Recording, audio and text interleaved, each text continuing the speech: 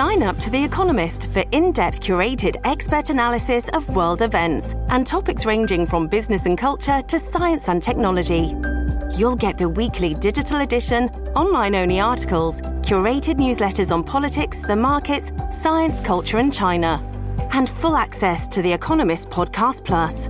The Economist is independent journalism for independent thinking. Go to economist.com and get your first month free.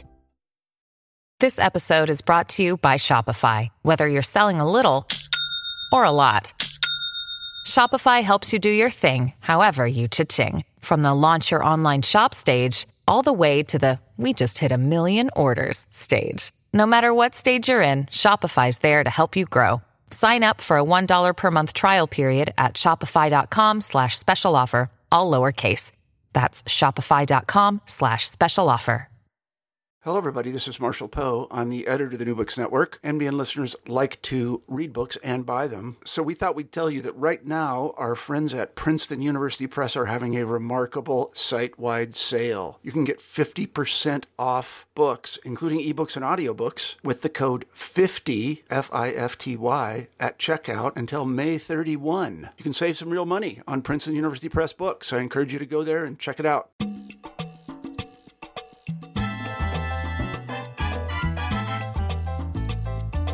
Hi, everyone, and welcome to New Books in Latino Studies, a podcast channel on the New Books Network. My name is Jonathan Cortez, the producer and host of today's episode. Today, I'll be chatting with Dr. Kevin Escudero about his book, Organizing While Undocumented, Immigrant Youth's Political Activism Under the Law, published by New York University Press in early 2020. Dr. Escudero is currently an assistant professor of American Studies and Ethnic Studies at Brown University.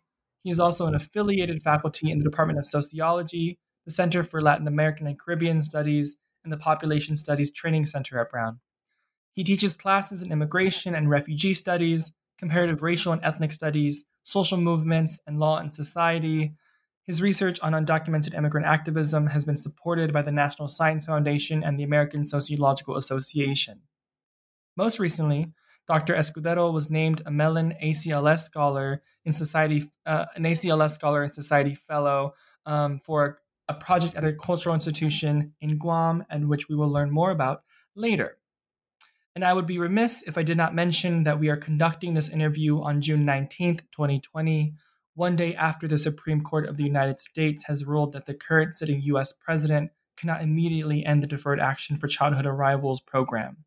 This book is incredibly timely, and I'm so excited to speak with you, Kevin. Thank you so much for being on the show with us today. Thank you for having me. Of course. And I was wondering if you could begin by telling us a bit about yourself, right? Perhaps tell us a bit about where you grew up, where you went to school, who mentored you, and how you came to the topic of your book. Sure. So I grew up in Southern California. I was born and raised in Southern California. My mom is a refugee from Vietnam, and my dad is an immigrant from Bolivia. And growing up in a multiracial immigrant refugee household, issues of immigration were ones that were very present in my childhood. I saw how my parents navigated these issues, how people in our community, how members of my extended family, some of whom were undocumented or were in the process of adjusting their immigration status, grappled with the implications of immigration law in their daily lives. And growing up in a multiracial household, I was also curious as to how different racial and ethnic immigrant communities dealt with issues of migration and legal status. And so I was always curious as to Asian Americans are dealing with this, Latinos are dealing with this. And so that kind of stimulated my interest from an early age in some of these topics. I was lucky to have the opportunity to go to UCLA for undergrad. And while I was at UCLA, I participated in a summer program for underrepresented students called the Freshman Summer Program, FSP. And that program introduced me to the field of Chicano studies and ethnic studies, where I ended up majoring in Chicano studies and learning about the power and the importance of sharing your narrative and your lived experience, and the way in which that offers an important set of conversations and just kind of background for academia that isn't always covered in traditional archives or approaches to studying communities' experiences. And so I was really excited about ethnic studies and kind of dove right in and majored in Chicano studies. And this was at a time when this is 2006 to 2009. So this was a time when there was a lot of push for the Federal Dream Act, which was a bill which still has not yet been passed. But if it was to be passed, the most recent iteration, would have provided a path to U.S. citizenship for undocumented young people, folks who either pursue 2 years of higher education or 2 years of service in the U.S. military or armed services. And while the bill has been critiqued for many of its shortcomings and its limitations and the narrow scope, there was a very big push on the campus at UCLA of undocumented students organizing for a path to citizenship, for financial aid, for increased resources. And so I was, coming from an immigrant background and then being at a campus where I saw people who were like me, students of color, interested in social justice issues, navigating being in this college experience. Yet I had friends who were undocumented and who faced very different challenges than I did, even though, I had many of my own adjustments going to a large four-year institution and being exposed to that environment. So I really was able to see from activists like Tam Tran, Cynthia Felix, who had come a little bit before me, but whose legacies were still, very much present in the activism that was happening on campus and the work students were doing. That had a big impact. And so I started to see and get involved as an undergrad in different spaces on campus with immigrant rights organizing. Even though, I myself am not undocumented, I was able to understand some of the issues from my activist participation. And I ended up applying to grad school because I saw the importance of organizing and the way in which organizing is so central to the field of ethnic studies. And it's a field born out of protest and praxis oriented scholarship. And so that encouragement and my mentor, Professor Robert Chao Romero, who is in Chicano Studies and Asian American Studies at UCLA, who is also Asian and Latinx, was very formative in pushing me to pursue a PhD. And so I was accepted to the UC Berkeley PhD program in ethnic studies. I went straight through and continued to the grad program. And I knew I was interested in race as a multiracial person. And I was interested in the ways that issues of different, certain issues can affect various communities. So how immigration can affect Asian, Latinx, Muslim American, African immigrant communities, et cetera. And so one of my mentors in grad school, Professor Evelyn Nakano Glenn, who I took a seminar with, suggested, you've been involved in the immigrant rights movement, you've, been part of that space, 2006, 2009, and then 2010, there was a close vote on the DREAM Act, but it didn't pass. It passed in the House, but not in the Senate. And so she suggested, why don't you consider doing your dissertation or your graduate work on immigrant rights, and in particular focus on identity, racial identity, gender, sexuality, etc. And so that's where I kind of got the idea and the encouragement to take something that I've been really invested in for personal and activist reasons for scholarship and academic research. And so, that this ended up becoming my dissertation, doing fieldwork in San Francisco and Chicago with different organizers and undocumented youth activists. And then later on, I added New York City as the third site while I was doing my postdoc. And then when I was doing a master's in law at Yale, I talked to some folks in New York and added those interviews to the book. But that's a little bit about the genesis of the project and my own academic background and how I grew up and how it all kind of came together to help me conceptualize this project. So, Kevin, can you go ahead and tell us a bit about setting the stage for us listeners, right? What are the parameters and the methodology of your study? Where and with who are you working with in this book, right? And this is before we get into the theory that you lay down for us. But can you tell us a bit about the foundation of the book to better understand what we'll be talking about moving forward? Sure. So I look in the book at undocumented immigrant activists in the case of those young people, and I ask what are the ways that these young people are able to organize a national social movement, a very important, powerful social movement, despite the barrier of legal status. So folks aren't able to vote, folks aren't able to participate in politics in the kind of electoral politics realm. They do, but just not in the traditional way that other folks have. And that through taking part in these actions, people are raising the awareness that they are undocumented, and then potentially subjecting themselves to being put into deportation proceedings, right? And so I want to understand, like, what are some of the ways that people are pushing back and fighting back. And so I draw on ethnography and interviews. So I did ethnography in 3 different cities: San Francisco, Chicago, and New York. And I chose these cities because they're epicenters in the movement. They are key places where undocumented activists have been organizing and mobilizing, and also cities and localities have created particular protections and support systems for local undocumented immigrants.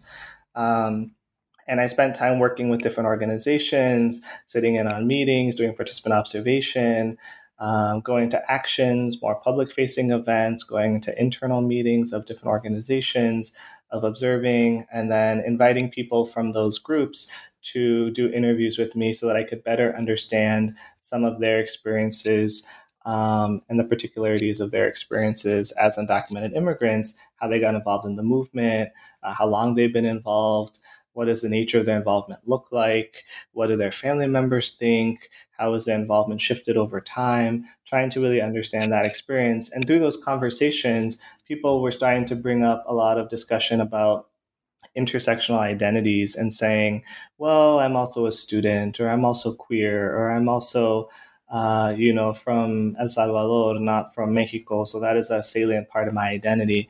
And so those aspects were ones that came up time and time again. And so I started to explore and think more critically about the role of identity and intersectional identities within undocumented immigrants' political activism, lived experience.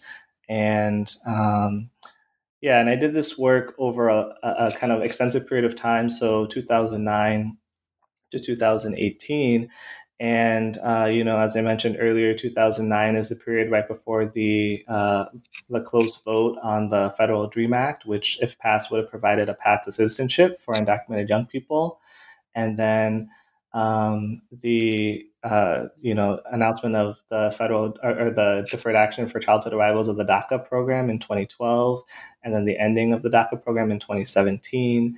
And right before that, the election of our current administration, which, as folks are probably familiar with, have taken a very harsh stance towards the immigrant community, including undocumented immigrant youth. So the periodization of the book also covers kind of, as I mentioned, pre-DACA, DACA, post-DACA, and these kind of national and also local level policy innovations that were taking place. Mm-hmm. And can you talk more specifically about the role of intersectionality, right? And here I'm thinking about Kimberly Crenshaw, right? I'm thinking about the theorists who are upholding and writing about intersectionality that you use in your book and that you lay out in your book. So can you talk about the importance of intersectionality and perhaps maybe the importance of an intersectional movement identity, right? And why those are so important to the book and to undocumented immigrant youth activism? Sure. So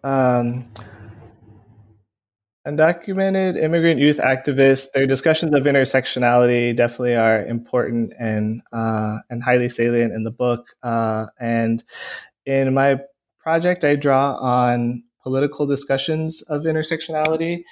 And so I think there's a lot of great scholarship on intersectional activism and intersectional research. But I was really interested in how does intersectionality translate into political sphere. And I feel like there's it's become an area that's grown a lot in terms of scholarly research. So I draw on folks like Kimberly Crenshaw, as you mentioned, Dorothy Roberts, and a co-author have a piece on the political implications of intersectional approaches to organizing. There's work by Kathy Cohen, who I think has talked about intersectionality within the queer community and really nicely discuss kind of some of the stakes of that. And so I pair political intersectionality or political discussions of intersectional identity and theories of intersectionality alongside conversations of kind of identity and social movements, right? And so the political aspect of intersectionality, of talking about how intersectionality facilitates coalition building with other groups between Asian and undocumented Asian immigrant and undocumented immigrant groups, between queer folks and non-queer identified folks. I think looking at the political stakes of intersectionality and also thinking about the role of identity in social movements, which discussions of collective identity and how the scholarship has stressed the importance of a collective, cohesive identity for creating a movement, a robust movement, and the ways that oftentimes people would assume that a diffuse identity or a complex identity would make it more difficult for folks to kind of buy into the movement, to get involved, and to see themselves as reflected within the movement is not necessarily the case for undocumented folks, right? That the undocumented immigrant movement has really prioritized an intersectional identity and has also prioritized the importance of a multifaceted collective identity. So in the book, I talk about, the intersectional aspect of it and how it facilitates coalition building, but also the ways that a multifaceted, nuanced identity is helpful because it provides a way for folks to think about, the benefits of heterogeneity within a movement, of affirming difference, of really supporting all members and aspects of the undocumented community. Mm-hmm, mm-hmm. Thank you. And you can talk more specifically then about the identity mobilization model, right? And for those of you who might have the book with you, there's a really great visual representation on page 35. So Kevin, if you would like, can you please talk to us more about this identity mobilization model? And then that can really propel us into the rest of the book, right? So yeah, can you please talk about the model? Sure. The identity mobilization model is a model that I came up with as a means of discussing some of the ways that I see intersectionality as a political tool being used by undocumented immigrant activists, drawing on the literature, as I mentioned before, within intersectionality or studies of intersectionality that have come from, ethnic studies, African American studies, gender and sexuality studies, queer studies, and then collective identity and social movement literature. And, that's largely sociology, political science, and ethnic studies. And so the model has three parts. And I kind of try to explain how this community that may see itself as different comes then to see their issues and challenges that they're facing as one of everybody's, right? Of a collective linked fate. So I begin with, folks who may not see their issues or struggles as similar. And in the diagram, I have these different shapes where people might be, different organizations with different missions, goals, values, etc. And the first strategy is recognizing kind of shared interest or common interest through what I call as community knowledge sharing practices. And community knowledge sharing practices are a way that I describe how community members do a lot of informal education with one another. So a conversation between two different members of an organization saying, I may be Asian undocumented, you may be Latinx and undocumented, but hey, we have a lot of things in common. Like I also am undocumented, or I also live in a similar neighborhood as yours, and or they might take the bus, home from a protest together, or they might, study at the same university. And so there's points of overlap where people are able to share their own lived experience, their histories, to educate one another through the personal narrative. And so those are what I call community knowledge sharing practices, rather than kind of formal ways, workshops and teach-ins and things like that, which are great, but these more informal mechanisms that people use to educate one another and to share about those experiences with one another. The second one is strategically leveraging an intersectional identity.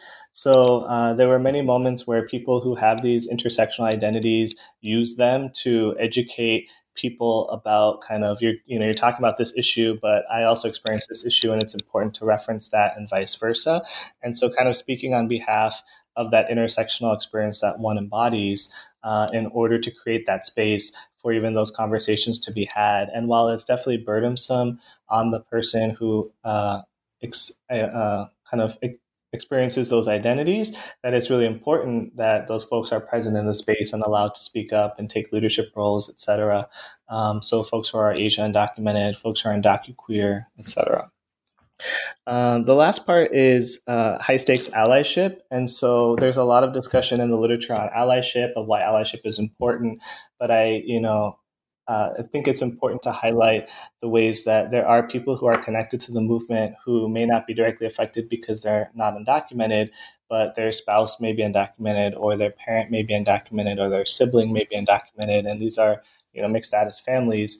And so that aspect allows for an understanding of how do you bring in other people, Asian folks who have citizenship status, or queer folks who have citizenship status, or folks who aren't queer, kind of building alliances with undocumented and queer individuals. And I think I forgot to mention this earlier, but the three groups that I focus on in the book that I did the ethnography and the interviews with are Asian undocumented, undocuqueer, and formerly undocumented individuals. And I chose these communities because they're communities that when we think of the dreamer identity, which has become so prevalent and pervasive in the media in particular, it's college-going students, high-achieving students, people who the narrative kind of based on the court's decision in 1982, Plyler v. Doe, that these youth, the language that the court used, these youth came at no fault of their own, and that it was a decision of their parents and not the youth to come. And so why should they be penalized? And undocumented activists have really challenged and pushed back on that narrative, and rightly so, saying how it divides the community, saying that parents are separate from children, et cetera, and creating these false notions of deservingness and respectability within the movement. And so I focus on Asian undocumented, undocuqueer, and formerly undocumented individuals because those are communities that don't fit neatly within this dreamer narrative or dreamer category, and whose identities and intersectional experiences I wanted to tease out more as part of this ethnographic and interview-based work for the book. Yeah, that's great. Thank you. Thank you so much. And a quick correction on my end, the visual representation is on page 25, not 35. But I'm sure you all figured that out by now. So Kevin, thank you so much for that really great explanation of not only the groups, but also each strategy within the identity mobilization model. Let's go ahead and talk about then the chapter 2, which focuses on Asian undocumented immigrant activists. And what I found really compelling in the early part of the chapter is how you talk about how Asian undocumented immigrant activists were employing Asian and Asian American history to challenge the model minority myth and recast their current experiences as valid and nuanced, right? Can you talk more about the role of history in a recasting of Asian undocumented immigrant activists, and how history then allows them to see their experiences as valid? Mm-hmm. Yeah. No, thanks for that question. So there were Asian undocumented activists who I talked to who mentioned moments where they didn't feel like they necessarily were included in Latinx undocumented spaces, and that might have been because of the connections between Latinx undocumented spaces and other just kind of general Latinx organizations. And so as an Asian undocumented person, they felt connected to the space because of being an undocumented immigrant, but also they may not speak Spanish, or they may not necessarily be in similar networks or friend groups with the people in those organizations. And so when they look to, Asian American or Asian immigrant serving organizations or groups, that they found, some challenges with that.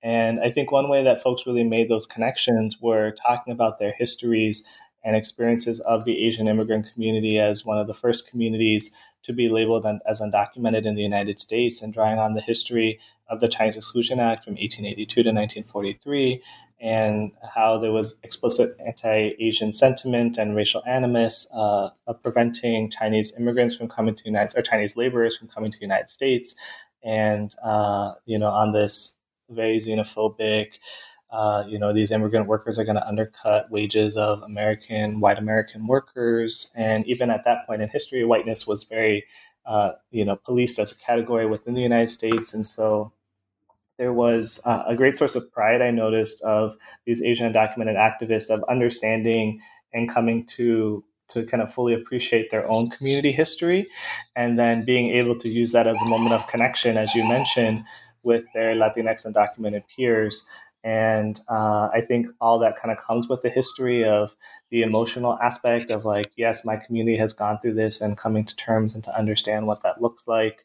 And also, as using the identity mobilization model, these community knowledge sharing practices took place through people telling that history. So they would learn it maybe in an ethnic studies classroom, or in a teach-in they went to, or some reading they had done, or conversations they had with other Asian undocumented activists, and they were able to bring that lived history or that lived experience and tie it to that kind of history and share it with their peers. And that was a way, with their Latinx peers, and that was a way of making a strong connection with those folks. And so I feel like history was really pivotal to making those alliances between Asian and Latinx undocumented folks that I worked with.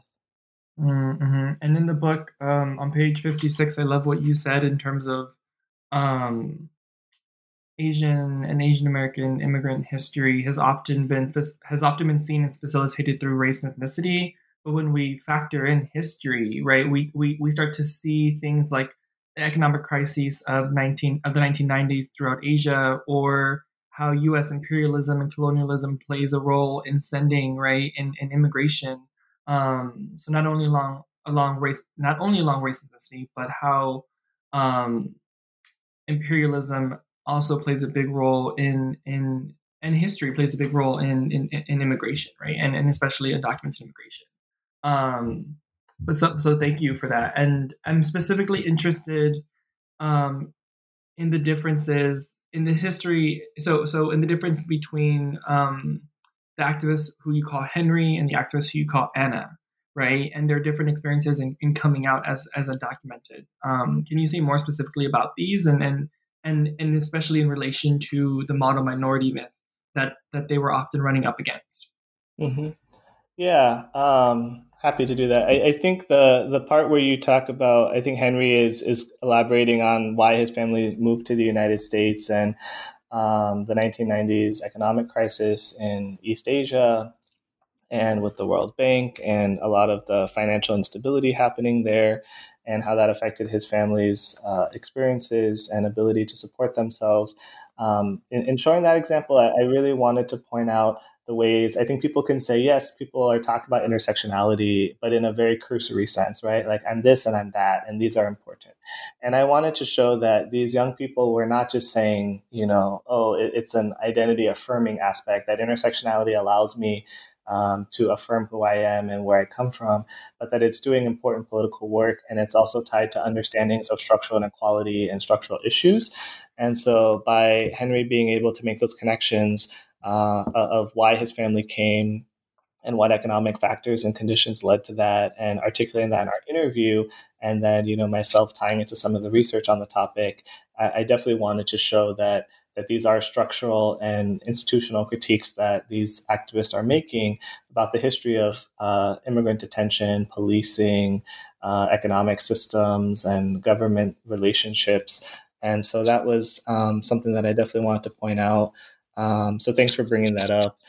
In terms of the differences in how Henry and Anna, who are, two activists, Henry being a Korean undocumented activist in the Bay Area in San Francisco, and Anna being a Filipina undocumented activist in the greater Chicago region. And they were perceived very differently, right? So Henry, people were like, it's an Asian undocumented activist. That's really great. We need more Asian undocumented activists speaking out, and folks were really excited. Henry was and is involved in many Latinx undocumented spaces, and he's spoken at rallies and taken part in civil disobediences. And so, he mentioned in our interview kind of a little bit of feeling of tokenization of how he was always called upon as the Asian voice to represent the Asian undocumented community in this very monolithic sense, and how that was challenging for him because he, one, felt that he didn't represent all Asians, and rightly so, but that his own experience as an undocumented individual sometimes competed with the challenge of activist work, public campaigns, things like that. Whereas for Anna, she wasn't, people didn't believe that she was undocumented. They said, oh, you must be lying. Filipinos aren't undocumented. Latinos are undocumented, or Latinx communities are undocumented. And that was a real challenge for her. And as she talks about in her quotes of being in activist spaces and collaborating with these individuals, and then having that rejection of how when she comes out and discloses her undocumented identity, people pushing back, and how that hurt her, and really strained those relationships that she had with other activists and organizers. And so I think that was definitely, that difference in how they were perceived of Henry people wanting to interview him and put him at rallies in the front and show that diversity of the movement. And with Anna, people not believing her, saying that she's trying to, whatever, benefit from being an undocumented person, and benefit in the sense of like maybe publicity or something. But that's definitely not the case as she discusses and describes, because it's not, as many people know, an easy experience to be an undocumented immigrant in the United States. And in terms of the model minority myth, there's, this notion that, now Asian Americans, previously other immigrant communities, were able to economically succeed and be socially mobile in the United States, and that Asian Americans, Asian immigrants are seen, have been cast, especially in contemporary racial discourse, as the epitome of the model minority myth. And so if you're looking at these Asian undocumented folks, they're really struggling because they may be succeeding economically, they may be doing well in school, but being an undocumented immigrant definitely limits and constrains, as the scholarship and the literature on migrant illegality talks about, your opportunities to go to school, to get a work permit, to travel outside the United States. There's this paranoia that you face of, am I going to be deported, or do I need to renew this paperwork? Is the Supreme Court going to rule in our favor? And so those kind of combinations of the model minority myth, and a lot of it is tied to passing too. A lot of Asian undocumented folks described that they pass as not being undocumented because people don't suspect that they might be undocumented. And so, I think with the model minority myth, the way it stands for Asian Americans, it plays out very differently for Asian undocumented folks, with this idea of passing as a resident, as a citizen, as somebody with legal status, but then also having these expectations because of the model minority myth, but then the challenges that you face as a result of the limitations of one's legal status, right? Mm-hmm. Wow, thank you. And I think, so I just want to quickly say that I really appreciated in the part where you talk about the leveraging, where Asian undocumented activists and their leveraging of intersectional movement identity, how they both had to balance, right, their intersectional identity between maintaining a front with the larger immigrant rights movement, which was predominantly Latinx led, and then also balancing that with creating particularly, right, Asian undocumented spaces. And so you talked about that earlier, but I just want to say that was, I think, really key for me in understanding this chapter. But before we move on to the next chapter, I want to hear about what I think is fascinating, your experiences with high stakes allyship, right? So in the last part of this chapter, you write about your experience as a caretaker for an Asian undocumented activist while at a civil disobedience. Can you tell us more about this and your role, and how that factored into your thought process of high stakes allyship? Yeah, I'd be happy to. So that example towards the end of that chapter on Asian undocumented activist experiences is, as you mentioned, I was a caretaker at an action that happened in the Chicago area. It was a civil disobedience where activists were protesting the detention and deportation of undocumented community members. And we were right outside the city of Chicago. So the city of Chicago is a self-proclaimed sanctuary city, that they support undocumented immigrants, and that they're not actively trying to deport residents, even though we know and organizations have shown that it still happens in very guised or covert ways. But this detention center right outside the city was where a lot of people from Chicago were being taken and then housed for a couple days. They would then be placed into deportation proceedings and be flown out from local airports to their country of citizenship. And the activists did the civil disobedience to block the buses from leaving the detention center, to use their ability as undocumented immigrants to vote, to do rallies, to do protests, but also to use their bodies to prevent the deportation of fellow undocumented folks.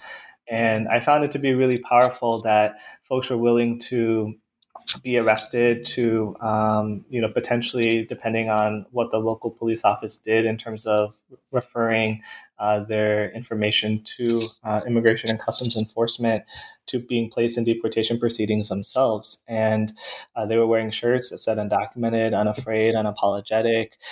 These were all directly impacted individuals and affected individuals, and they prioritized the importance of those individuals being the ones to take part in the rally. In the disobedience, and so allies were not expected to or asked to do that. And my role as an ally, I was asked to instead be a caretaker. And so the person that I was working with, who was Asian and undocumented, I was supposed to be the liaison with her family and make sure that it was really hot and sunny. And so providing shade while I was able to get close enough before they started doing the arrest to document things in case there was any kind of police misconduct and we needed to file a report or things, or escalate in that way. And so being a caretaker for this individual was a really empowering experience for me, because myself as an Asian immigrant, or as the child of an Asian immigrant parent, and this person as an Asian undocumented person, we had a lot of conversations on, like, how do I talk to her family, right? Or how do I, do I tell a sibling first and then the parents next? And those kinds of conversations, and being entrusted as an ally with those particular responsibilities. And I think one of the reasons why I was very comfortable doing that for that individual was because of my own family's background and lived experience, coming from an Asian community, an Asian immigrant refugee community. And so that moment allowed me, I think, as a high stakes ally or somebody who's not undocumented myself or at risk of deportation, to do a particular kind of work as an ally that's not just kind of like, yes, I support and I acknowledge the importance of this movement, but to be involved in a way where I have some stake, but definitely not the same kind of stake that somebody who's directly impacted has. And so I shared that experience in the book as a way of talking about high stakes allyship, the embodiment of those experiences. And, I just have so much respect for the undocumented activists who did multiple civil disobediences, blocking buses from that detention center, and really showing their power in terms of their political voice, but also in terms of their ability to do things and get things done and delay for 1, 2, 3 days the deportation of individuals, so even family members could come visit, so people can continue to fight their case. And so, that was a little bit about that experience. Mm-hmm, mm-hmm. Thank you. So let's go ahead and move on for time's sake. Let's move on to the third chapter, right, where you cover the participation of undocumented queer activists. And I think for me, this is a particularly interesting chapter because, at least in the current day immigrant rights movement, many of the people, if not all of the people who I follow, all of the activists who I follow or keep up with or involved with are all queer, right? So it's kind of like for me, I always see them as like the face of the current day immigrant rights movement. But I think for this chapter really helped contextualize that in a longer lineage of undocumented queer activists in the immigrant rights movement. So I think the first thing that I want to just talk about is this the idea of coming out, and as you call it, right, the tactic of coming out as a cross movement repertoire of coalition building. So can you briefly talk about that? Because you also mentioned it in the chapter with Asian undocumented immigrants, but really it coming out of the LGBTQ rights movement, right, and how those movements and how that tactic was borrowed and then used for the purposes of an immigrants' rights movement. Sure. So in that chapter, I talk about the ways that coming out of the closet, right, and coming out as undocumented are definitely different experiences. A lot of people that I talked to shared how coming out of the closet is something that it is very much related to, I guess, related to a lot of the kind of a lot of it is coming out to your family, sharing with close people that that you're queer identified, and so that was a very intimate and emotional experience for people with their families. Whereas coming out as undocumented, people said, you know, my families know I'm undocumented, like we're all undocumented, and we talk about it all the time at home, and it's nothing big. But it was really for them coming out to their peers, to their teachers, to their mentors. And so there were similarities in the process of coming out, of disclosing, of sharing that experience with someone. But there were also challenges of, you know, what are the implications for coming out as undocumented versus coming out as queer? And also the idea that immigration status is fluctuating. And so you may be undocumented now, but you may not be in the future. Whereas folks identify as queer, definitely, you know, things change over the life course in terms of how you identify with your queerness. But that immigration status was something that had this remedy of sorts that people could decide to access or try to access, or maybe not. And so there were definite similarities and also differences. And I cite some of the scholarship that has talked about that, and I think done so in a very comprehensive way. But I found that a lot of the undocuqueer activists who are profiled in the book, or who I talk about in the book, were, you know, sometimes people came out as queer first, as undocumented first. There's a quote from one of the activists who talks about the National Coming Out of the Shadows event, where folks in Chicago out of the shadows, and so came out as undocumented publicly on stage and in downtown Chicago, and were sharing their experiences as undocumented, unafraid, unapologetic. And one of the activists says, you know, I hadn't come out as queer yet. I was only out as undocumented. And that the cumulative nature of these experiences, so coming out as queer first or undocumented first, allowed people to see what that process looks like. And they even, you know, when they did come out as the other identity, it allowed them to build on that, or kind of build on that momentum. And so, yeah, I really try to tease out some of the ways in which that took place. And coming out, I think, you know, I try to talk about it as a movement strategy, as a movement repertoire, that it's used across movements, right? It's used in immigrant rights, it's used in queer activism, it's used in other movements of disclosing a particular aspect of your identity. So, yeah, that was also why I feel like the coming out metaphor or tool or repertoire is so effective, because it cuts across many different social movements. Yeah, I think the National Coming Out of the Shadows rally or day was so powerful because, as opposed to like the private or intimate setting of coming out, whether queer or undocumented, to either parents or a loved one or a friend or a teacher or whatever, right? Taking it to a public stage that is being broadcasted or openly open for critique to a very large public, right? So I think this form of community knowledge sharing practice highlights the margins of the movement by emphasizing intersectional identities, right? And by sharing their identities on such a public stage, you allowed us to see that very clearly, that these activists have an intersectional consciousness that allows for an unfolding of complex identity formation, and then reveals, right, the potential for coalition building between different movements. And I think that was, for me, really, really fabulous to read through. But in terms of them leveraging an intersectional identity movement, right, you sort of talk about three different things, right? You say they do this by highlighting the challenges of inserting non-normative narratives into mainstream queer movements, as you told through the story of James.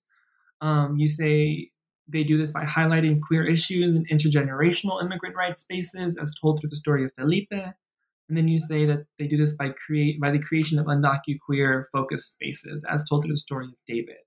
And so I was wondering if you wanted to expand on any of these. We can also talk about the high stakes allyship within undocu-queer movements, and particularly this like letter writing campaign through the lens of James and James's partner, right? So I'm going to leave that open for you before we move on to the next chapter, because I don't want to take up too much of your time. No problem. So the discussion of James, of how, as you mentioned, like James is an undocumented immigrant in Chicago, and was let go from his job because of being an undocumented immigrant. His company, his employer was going through this employment verification system, and so they checked his documents, and his documents didn't match with the identity that was on file, and so he was let go.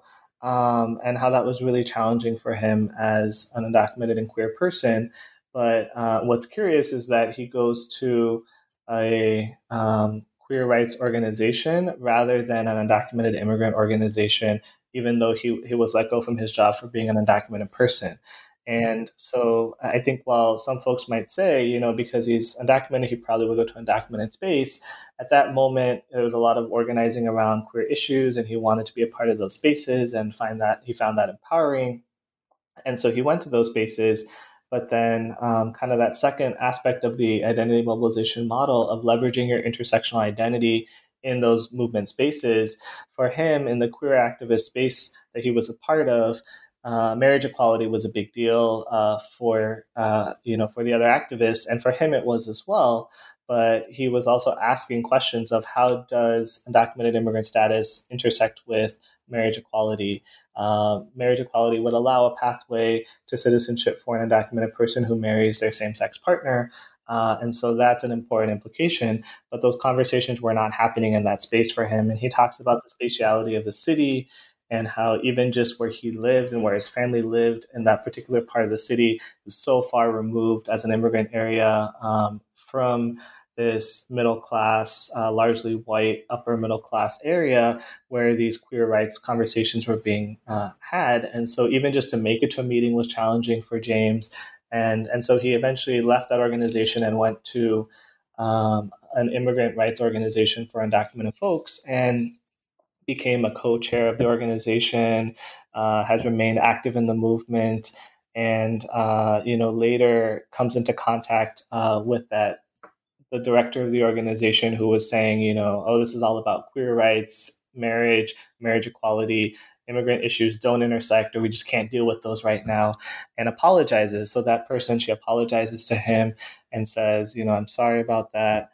I've learned a lot since, and maybe there's ways that your immigrant rights organization can kind of partner with our queer rights organization. And so even that kind of conversation was one that James, as an undocumented person, was able to broach, to bring up, and to push the organization to think about because of his experiences both. And even though he didn't remain in the organization, the queer rights organization, he was able to really just kind of come into full understanding of his identity as an activist and as an intersectional organizer and coalition builder. And so, I think that really highlights the strategic leveraging of an intersectional identity, or that second step of the identity mobilization model. Mm-hmm, mm-hmm. Thank you. I do want to give some time to the fourth chapter, right, which is the last chapter in the subgroup, the last subgroup in your book, which is formerly undocumented activists, and specifically focusing on the experiences of a formerly undocumented women of color. And I think what was really interesting in this chapter was how you talked about the effects of being undocumented and how these effects endure even after status adjustment.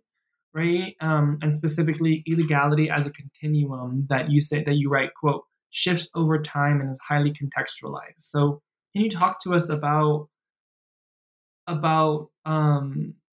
perhaps the illegality as a continuum and the effects of being undocumented and how this endures over time and how you saw it play out within your study participants?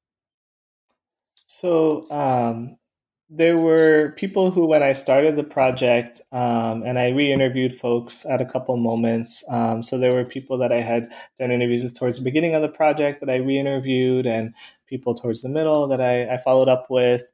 And there were folks who were able to adjust their immigration status, so through marriage largely, and these were undocumented immigrant women individuals, and they identified as undocumented women, and they were able to adjust through marriage to a U.S. citizen partner. And some are in the process of adjusting, some were still undocumented, had just filed the paperwork. And as you probably know, it's a long process, or as many listeners know, it's a long process of conditional status, and then green card, and then eligibility to adjust as a U.S. citizen. And I talk about some of that in the background of the book, the second chapter. And so folks were able to adjust, but they weren't just saying, "Oh, I have documents now, I have status now, I'm no longer involved in the movement." They were still very much involved, and their identities as immigrants, as formerly undocumented folks, as women of color, all came to the fore.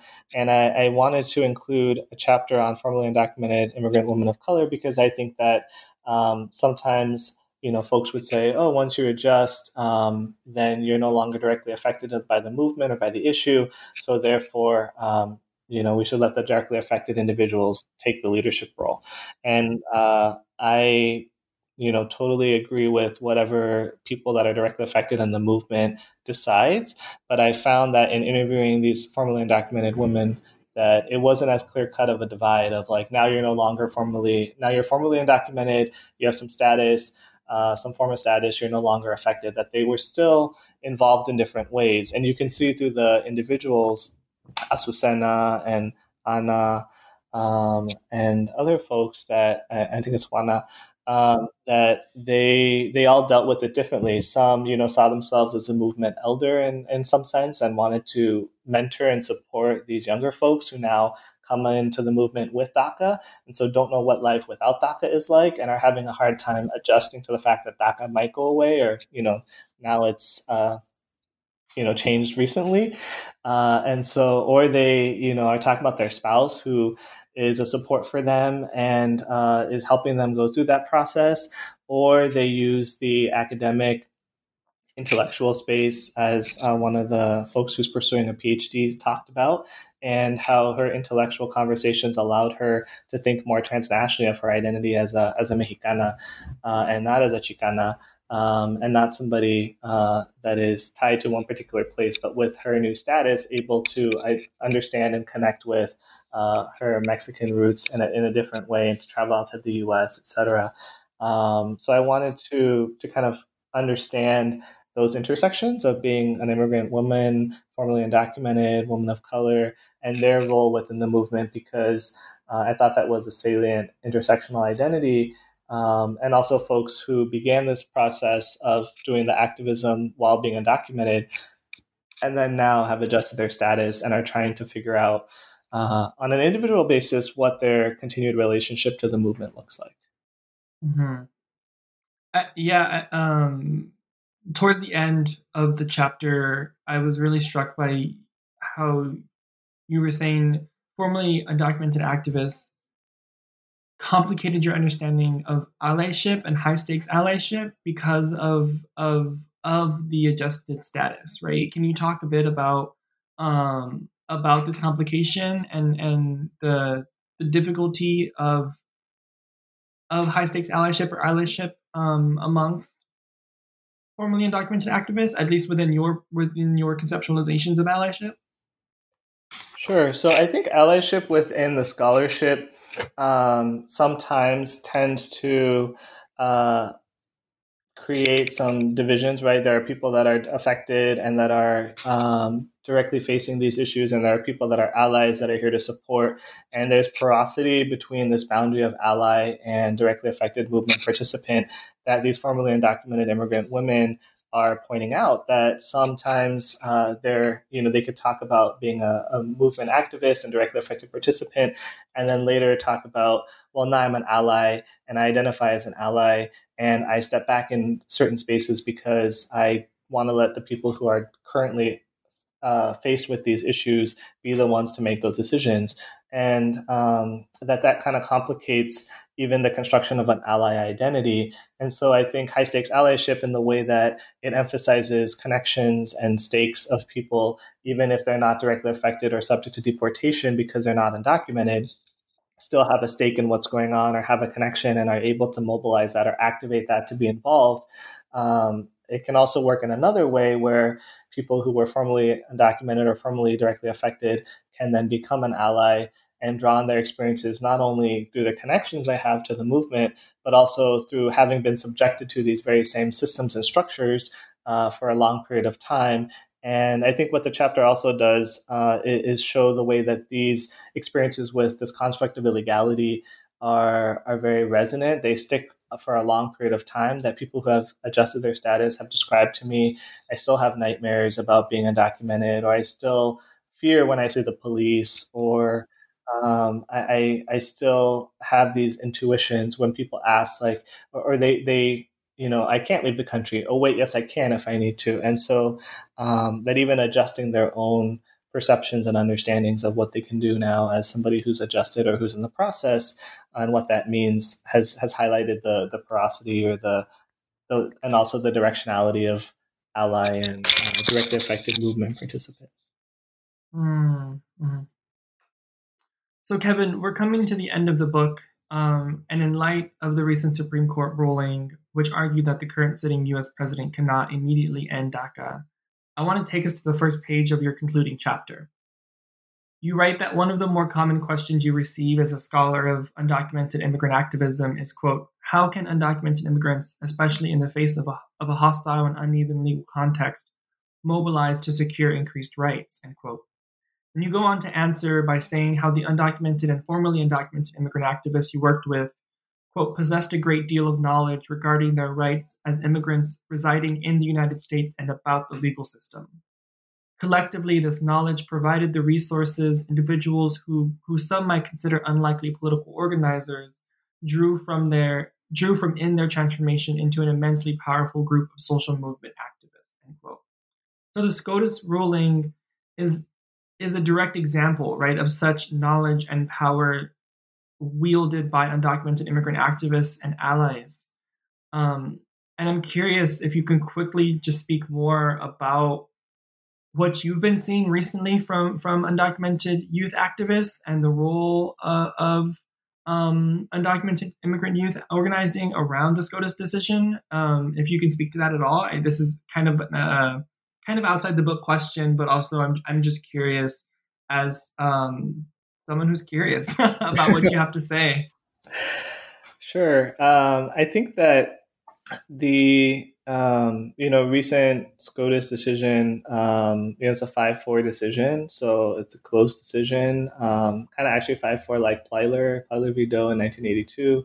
And I think what's powerful about the decision is that undocumented immigrants were able, and allies and organizations and immigrant rights organizations were able to come together and sue the federal government and win in the Supreme Court at the U.S. Supreme Court level, the highest court in the United States. And I think it sends a very powerful message of the political force and power of this community that I try to demonstrate in the book. Of undocumented immigrants are an important force to be reckoned with, who are amazing organizers and have to live through these daily experiences and fight for the issue at the same time. So they're constantly thinking about and dealing and processing with what it means to be undocumented, and then also having to articulate that on a news conference or a press conference or go to the Supreme Court and testify. And, there's litigants in the case who are undocumented, the DACA case, that I think it also shows that you have undocumented immigrants who are lawyers, who are physicians, who are coming to the Supreme Court and saying, we are doing critical services for your country during the pandemic. In general, you have a shortage of physicians and attorneys and health workers and educators who are people of color, who are immigrants, able to support those communities in the US. And so really showing their power and their strength as a community. It's definitely not over, that the current administration could decide that they want to re-end the program in a way that is concordant with what the court is saying they need to do or they should have done. And they could deny the ability of people to apply, even though the court has said that they should allow people, or they could allow people to apply for DACA again, as it was able to accept new applications in 2017. So, it's an important watershed moment for sure for the movement and for what activists have accomplished.